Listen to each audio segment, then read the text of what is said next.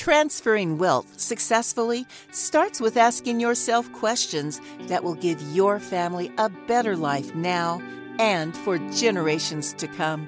In this podcast, financial professionals John and Michael from Copper Beech Financial Group guide you through eye-opening questions to help you discover the truth about your wealth. Now, on to the show. Hello and welcome to The Truth About Wealth with John and Michael Parise of Copper Beech Financial Group. This podcast is part 2 of a two-parter. They had a fantastic guest on the last podcast, and that is Jeff Savlov. Jeff is a consultant to enterprising families and is the founding principal of Blum & Savlov LLP, Family Business and Wealth Consulting. Jeff's specialty is working with families who want their wealth to serve current and future generations in healthy and productive ways. That being said, if you have not heard that first podcast, please, by all means, go back and listen to it either before this one or after you get done listening to this one. This will definitely be a standalone with all the information Jeff brings. Gentlemen, how are you? John and Michael, I'm so glad you brought it back. Yeah, we're excited. Nice to talk to you again, Eric. Yeah, it's good to talk to you guys. Yeah, this is going to be great. Jeff, thank you so much for being on again.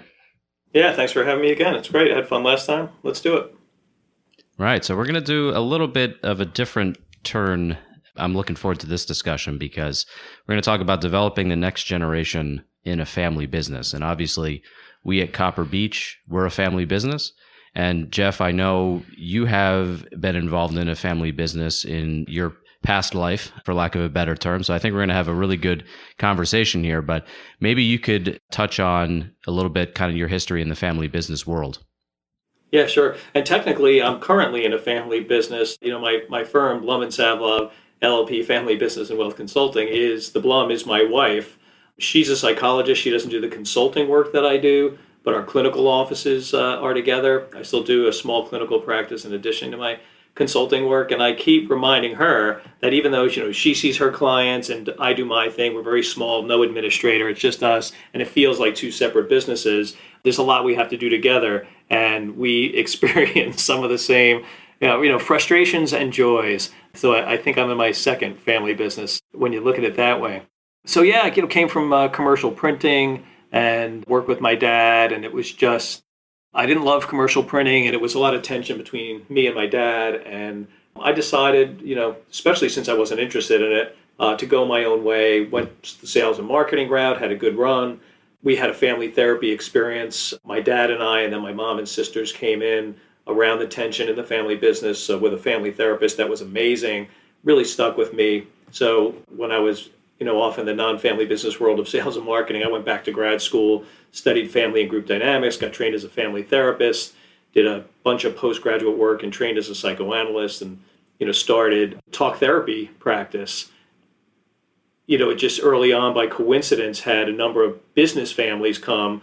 Their marriage was on the rocks or their kids were acting out or whatever the therapy issue was. I got a real deep inside kind of view of the interplay of family dynamics and emotion as it interplays with owning a business, having the next generation become involved, who gets to be a leader, who gets to have ownership. And I saw the families really struggle with this on a really deep level. They weren't coming to me for any kind of business consultation, but they were talking about their lives and their heartache and their pain, as well as their joys and their successes. And I saw all of that magnified for these families that had businesses. And I just saw that there was an opportunity to help in a way that wasn't exactly a therapist, but wasn't exactly like an accountant or an attorney or a wealth manager. And that's where I got into this. So I sort of started in family business and found my way back in this role. Just really, really rewarding, especially when people kind of look to manage that interplay of family and business well before it hits the fan, so to speak. Being proactive pays off huge dividends. So to get into it a little bit, Jeff, if you haven't listened to our last podcast where we talked about raising children in the context of family financial success, definitely do that. It was really a fascinating conversation that we had with Jeff.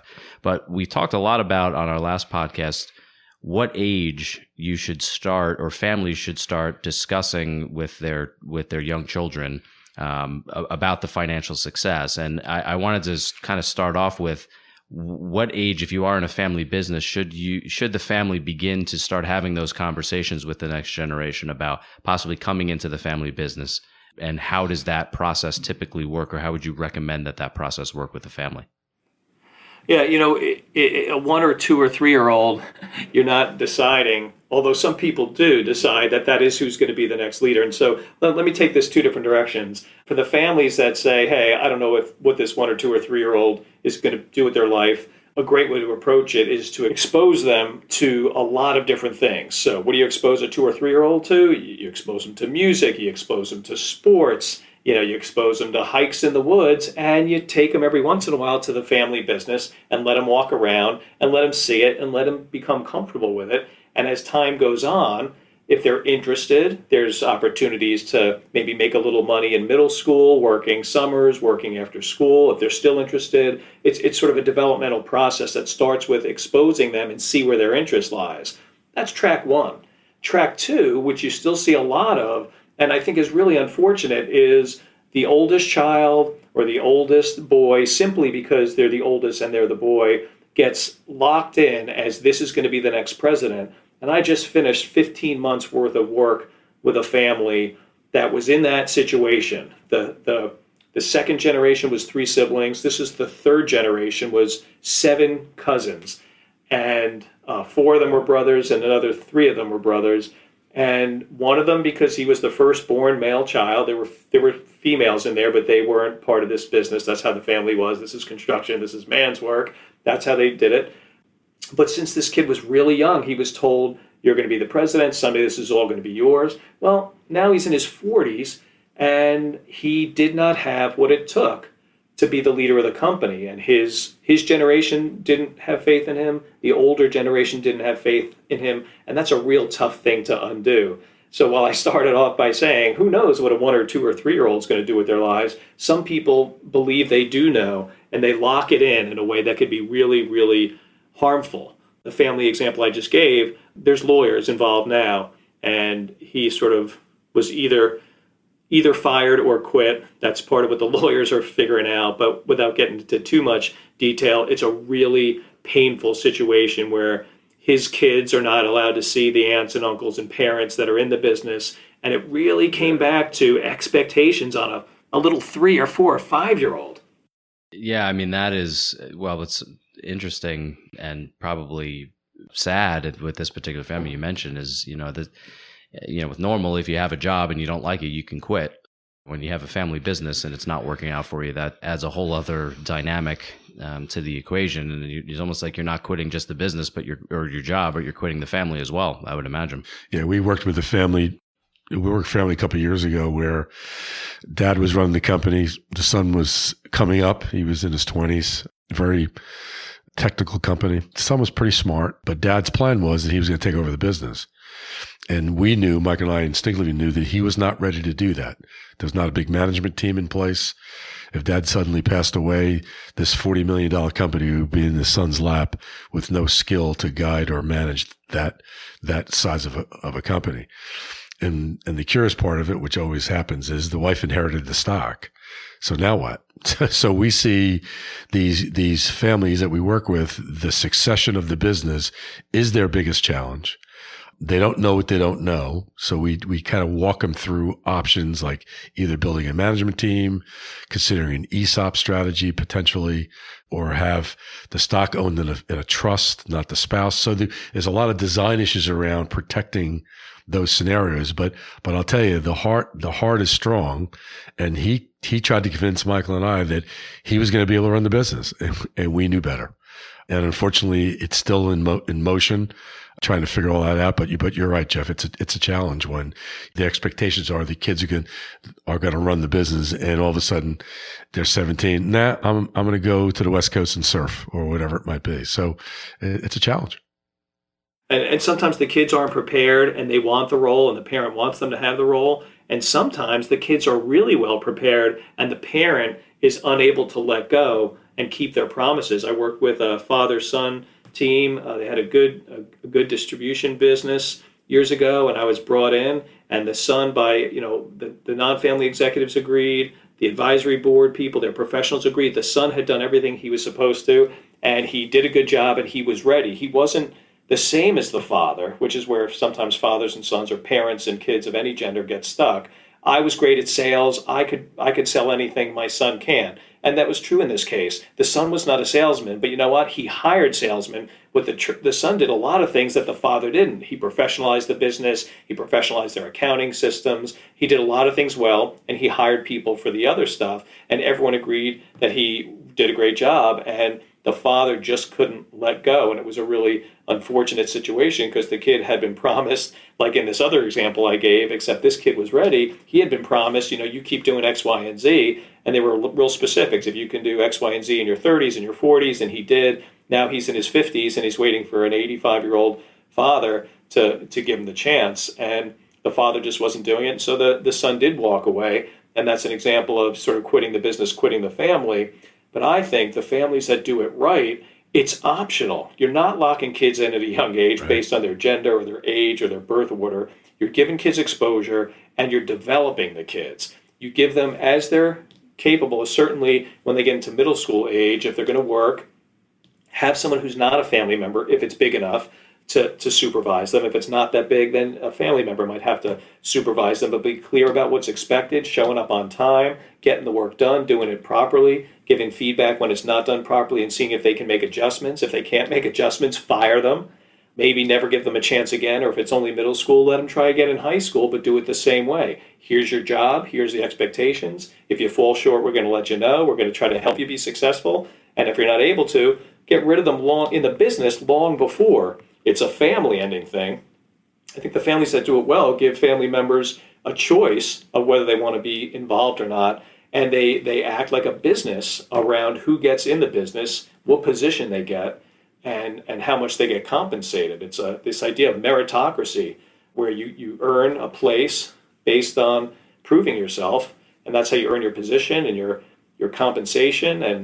And then if you're not able to handle something, we'll try to help you develop yourself, but we might have to part separate ways. And when you make that clear, in middle school and in high school when they're working part-time, they may just not be interested in the business, like I wasn't interested in printing, or they may not have the ability, or they may show that they really do have the ability, that when you point out that they're not doing something well, they can pivot and they can improve and work hard and learn and really prove themselves.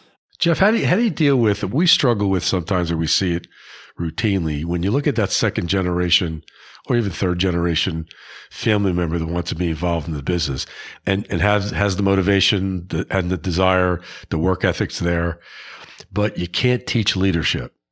So when you look at a company's succession, leadership becomes a very important part of that equation.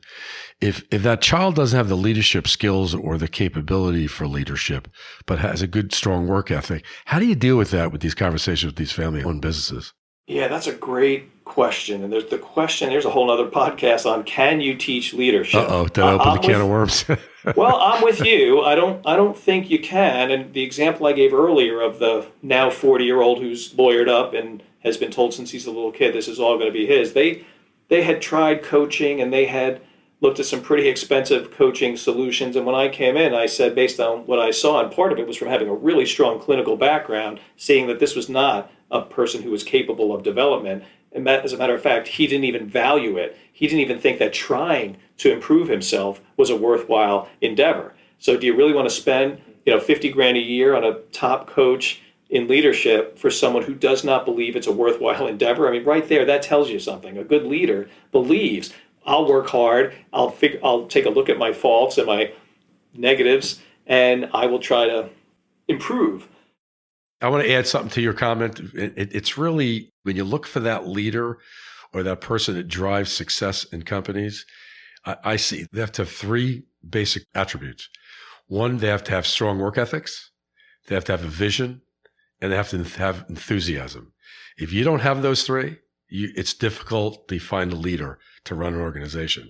It's very hard to find that in one person to drive success. But that's what I teach our families to look for as they recruit to their companies or they look at their family members. That's the thing they should look for, those three components. Would you agree with that? I agree. Those are absolutely three great ones. I think also you need to be able to get people excited about your vision. So it's kind of tied into that vision thing. You need to have vision, but you need to be able to get people to buy in and to be excited about sort of going for it. Like Michael did. Of course. Yeah. Well, it was all going to be handed to me. That's the thing. No, just kidding. No, Michael's learned every step of the way. Believe me, he's my sidekick. He's the best. Well, you mentioned that family, Jeff, or that 40-year-old who was promised, that this was all going to be his. And I wonder, getting back to your last podcast of talking about challenges and successes and how families manage that, I wonder if you have any thoughts on perhaps the reason why he doesn't want to go through that leadership training or he doesn't want to improve himself was because he was always promised that he was going to step into this role and he didn't really have to earn his right or develop the skills to be able to take that role. I wonder if that had something to do with it, which is where you're kind of tying in the two topics that we talked about today, which is interesting. Yeah. Take him through the gauntlet. I think there's some of that, like you promised me, I did everything I was supposed to, and why isn't it coming? I don't want to jump through hoops for you. But it was also, so there's that part, and I agree with you that that's a piece. At the same time, there was just like a general worldview. So Carol Dweck wrote a book, The Growth Mindset, and she puts people into either a growth mindset or a fixed mindset. Fixed mindset says, I have everything I'm going to have. I have all my qualities and capabilities, and this is me. And working hard isn't going to necessarily make them better. And if I'm not good at something, I'll never be good at it. And the growth mindset says, I want to find out what I'm good at, what I'm not so good at, and I'm going to put in real effort to be good at things I want to be better at. And this guy had a fixed mindset. He felt like he was good and he had the qualities needed, and he couldn't even hear the feedback because they were willing to give him a chance. That's the thing. It wasn't like you'll never be president. They said you need to develop yourself. You need to be better. And they were very specific. You tend to really anger our employees. They don't respect you. Some of them have quit. Well-paid executives who have been with us a long time, quit and walked out the door. Before they did, they said, you are a cancer in our organization, and if you don't get rid of him, it's going to fester. And he couldn't take that and sort of take a look at himself and make adjustments. John's original question, then it came back to me, how do you talk to these families? It's interesting. So I'm a Vistage member, and Michael, you're a Vistage member too. Mm-hmm. And I did a office hours thing, it was called, where basically Vistage members could call in anonymously with issues related to family business stuff. And this was right on topic of that question, John, about how do you talk to families about this. So this guy was anonymous, and there were a few hundred people on the call listening, but no one knew who he was. But I shouldn't say he. First, it was a woman, and she's talking to me about this idea of, can you coach a leader if they're not making progress? Are they coachable? And a lot of questions around that. And I said, well, give me the bigger picture. I assume you're a family member in the business. She said, well, no, actually, I'm not. I'm the head of HR. The CEO is a family member, and he's right next to me. I said, oh, he's right next to you. He didn't want to call in for this? And she said, well, no, we don't really agree. But he said I could call in and he would listen. I said, well, come on the phone. Nobody knows who you are. What's going on here? And they talked about all the money they spent on various kinds of coaching and classes and everything and degrees related to leadership. And I said, it sounds like you've tried everything and maybe it's just not happening. And your HR person is using this as a way to try to tell you your son is not cut out to be a leader, and you're looking at danger if you make your son a leader, and you're looking for proof that there's something out there that can make him into a leader. And he kind of sort of laughed and maybe even cried a little under his breath. Yeah. But it was really interesting. And 300 people are like listening to this because he was anonymous. But it's really tough when you have this vision of your child, your son or daughter, making this leap to leadership, and then it turns out that they don't have what it takes. It's going to be really painful, which is why my mantra is start early and develop and assess and help them. Developing is not just here's what we want you to do, let's see if you can do it, and we're going to sit back. Help them develop themselves, do the classes or the coaching, but you also have to be realistic about what's possible, and promising anyone, future leadership before they've proven that they've earned it, I think it's not fair. It's not fair to the business and all your employees who are counting on a good leader to keep the business afloat, right? People's livelihoods depend on it. It's not fair to other family members who might be younger but have more talent. I've seen the youngest female of several kids just be a crackerjack, Ivy League degree, Ivy League MBA, outside work experience where the brothers didn't have outside work experience, and the sister not get the shot they deserve. I've also seen the younger sister in the same situation be given respect, and people say, okay, you're not a guy, and we've never had a guy in this position, but you blew away your brothers, and their brothers support the sister. In a healthy family, the older brothers will say, man, you are kicking butt and you are the best thing for this business. So yeah, I wanted it, but I'm going to support you because that's what's best for the business. I like to say family business is a team sport. If you're a singles tennis player, go start your own thing. But if you're a hockey player, a football player, where it's all about coordinating with everybody else, that's family business. It's a team sport, man. It's not for singles tennis players. Jeff, do you see, and this might be a little off target, but I have to bring it up. We see occasionally that although the family members work well together, sometimes the in-laws get involved, cause a little bit of riff. Is that something you see along the way as well? All the time, yeah. And families differ on whether, especially when you get past that second generation, you get into the third generation and beyond, the family has grown exponentially, right? You could have 2 founders, 3 or 4 kids. You could easily have 18 people without anyone dying. 18 people who all want to be involved in this. Just making enough money in a business to support 18 people, let alone the next generation and everything that goes with it, is intense. So as the in-laws start to come in, right, when the second generation gets married, boom, you have people from other families, right? The founders and their kids grew up in the same family. They have the same culture. As soon as they start getting married, you have people with different ideas about what's fair or how connected they want to be to your family. They married you. They didn't marry 800 other people. I've worked with families along the way where there were 100, 120 cousins who shared ownership. Can you imagine 120 cousins trying to make a decision about anything? You say a bottle of scotch every Friday afternoon on that one? Wow. Just craziness. So the in-laws are a whole other level, and some families are really inclusive about in-laws and welcoming them and letting them. Some families let them have ownership. Some families, there's prenups and other vehicles to make sure that they don't have ownership, and that can be explained in productive or infuriating ways, right? There's better and worse ways to tell somebody, welcome to the family, you'll never be a part of this, or welcome to the family. If you want to be a part of it, there are ways you can do that.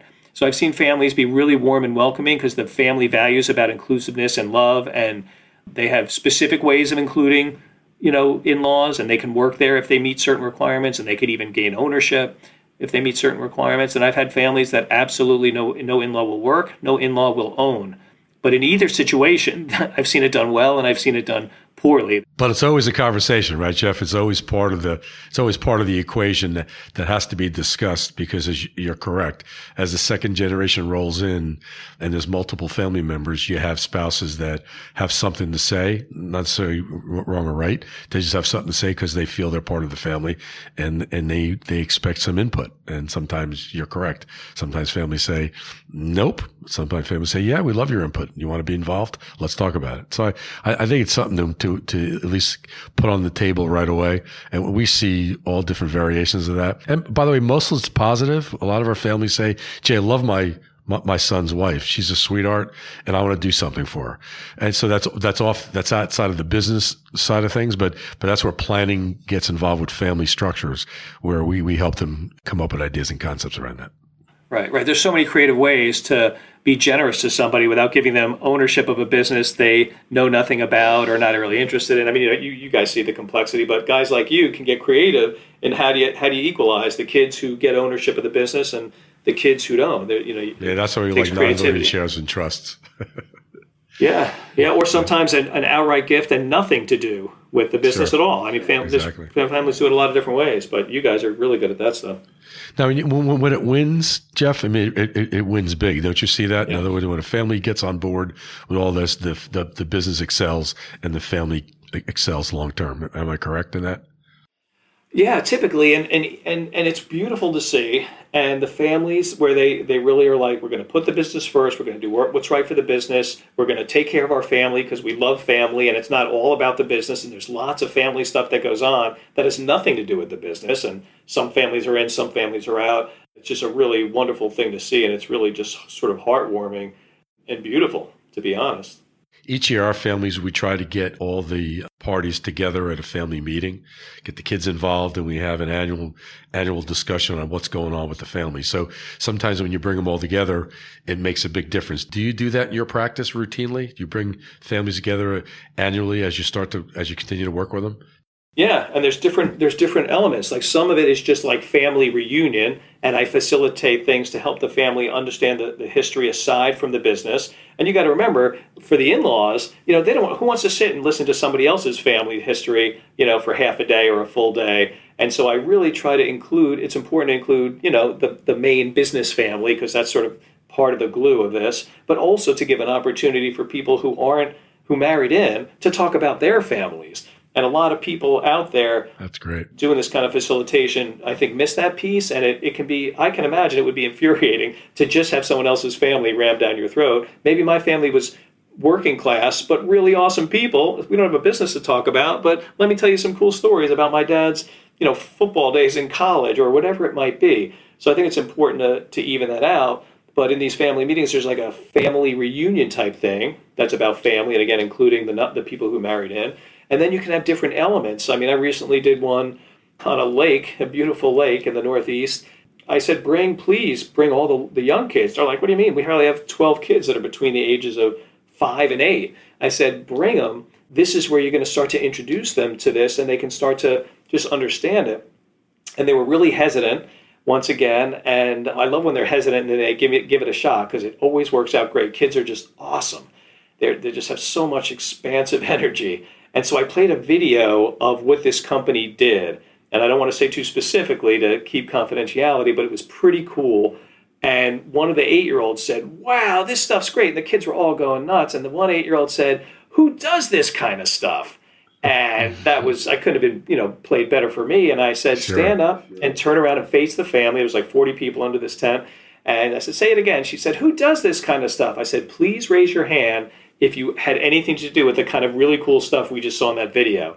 And the aunt and the uncle and the parents and the cousins and so many people in the room raised their hand, even older people who this young kid had no idea. Like, she had heard about the family business. She just didn't get it. Now it was connected. My Aunt Marie was involved with what I just saw in that video. That's awesome. And the kids are excited. You're not making any decisions about who's going to get hired or who's going to be the next president. You're just getting, some excitement, some connection, and there's plenty of opportunities for them to take a step toward it or decide they want to be separate from it. But yeah, those kinds of meetings are just super important. Oh, Jeff, this was awesome conversation. I think we're running a little bit out of time right now. Are there any sort of final words of wisdom, for lack of a better term, that you can impart upon our listeners who maybe are going through this process of possibly bringing on the next generation in the family business? Lots of open conversation early on. Don't commit to anything specific. Have a policy for how family members come into the business and some ground rules about how that works, and be formal about development. Don't just let them work there for a few years and see how it goes. I mean, you should do this with all your employees, but especially family, because it's so tricky. Develop, and just be realistic in your assessment of what they're capable of and what their interests are and what the company needs, and just keep that conversation going. And it should always be a happy decision for somebody to decide, this isn't for me, I'm going to go in a different direction because this is what I want for my life, but I want to be part of our wonderful family. That should always be a wonderful thing. Even if it's disappointing, it's a lot better than going into the business because you feel like you can't leave, or there's some kind of financial punishment, and then being stuck somewhere or even allowed into a high-level leadership position that you're not ready for. No, that's great. That's great, Jeff. Yeah, thank you so much for joining us today. These last 2 podcasts with you have been just really wonderful. Thanks so much. Thanks. Fun to talk with you guys about this stuff. Thanks for having me. Our pleasure. Jeff, before we sign off today, one final question. If there's a family business that's listening, or somebody that knows a family business that's listening, and they maybe want to reach out to you, can you give our audience the best way to contact you? Yeah, sure. Thanks. It's Jeff Savlov. So it's S-A-V as in Victor, L-O-V as in Victor. You can search Google Jeff Savlov, family business, family wealth, any combination. You'll find me. The website is blumandSavlov.com. So B-L-U-M as in Mary, A-N-D. My last name, S-A-V-L-O-V.com, blumandSavlov.com. Thanks. Thank you, Jeff. Gentlemen, this was a fantastic podcast.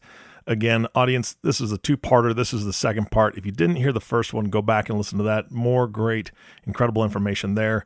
Michael and John, again, you guys brought on a fantastic guest. Thank you so much for bringing them on. Our pleasure. No problem. This has been great. And the last thank you, of course, goes to you, the listening audience. Thank you for tuning in and listening to the Truth About Wealth podcast with John and Michael Parise. If you have not subscribed to the podcast yet, please click the subscribe now button below. This way, when John and Michael come out with a new podcast, it'll show up directly on your listening device. This makes it much easier to share these podcasts with your friends and family. Again, thank you so much for listening today. For everyone at Copper Beech Financial Group, this is Eric Johnson reminding you to live your best day every day. And we'll see you next time. Thank you for listening to the Truth About Wealth podcast. Click the subscribe button below to be notified when new episodes become available. The information covered and posted represents the views and opinions of the guest and does not necessarily represent the views or opinions of Copper Beech Financial Group. The content has been made available for informational and educational purposes only. The content is not intended to be a substitute for professional investing advice. Always seek the advice of your financial advisor or other qualified financial service provider with any questions you may have regarding your investment planning. This material is for informational purposes only. Neither APFS nor its representatives provide tax, legal, or accounting advice. Please consult your own tax, legal, or accounting professional before making any decisions. Copper Beech is not affiliated with American Portfolios Financial Services, Inc. and American Portfolios Advisors, Inc. Securities offered through American Portfolio Financial Services, Inc., a member of FINRA SIPC, investment advisory and financial planning services offered through American Portfolio Advisors, Inc., an SEC registered investment advisor. These opinions are subject to change at any time without notice. Any comments or postings are provided for informational purposes only and do not constitute an offer or a recommendation to buy or sell securities or other financial instruments. Readers should conduct their own review and exercise judgment prior to investing. Investments are not guaranteed, involve risk, and may result in a loss of principal. Past performance does not guarantee future results. Investments are not suitable for all types of investors. Copper Beech is an unaffiliated entity of American Portfolios Financial Services, Inc. and American Portfolios Advisors, Inc. Any opinion expressed in this forum is not the opinions of American Portfolio Financial Services, Inc. and American Portfolio Advisors, Inc., and have not been reviewed by the firm for completeness or accuracy.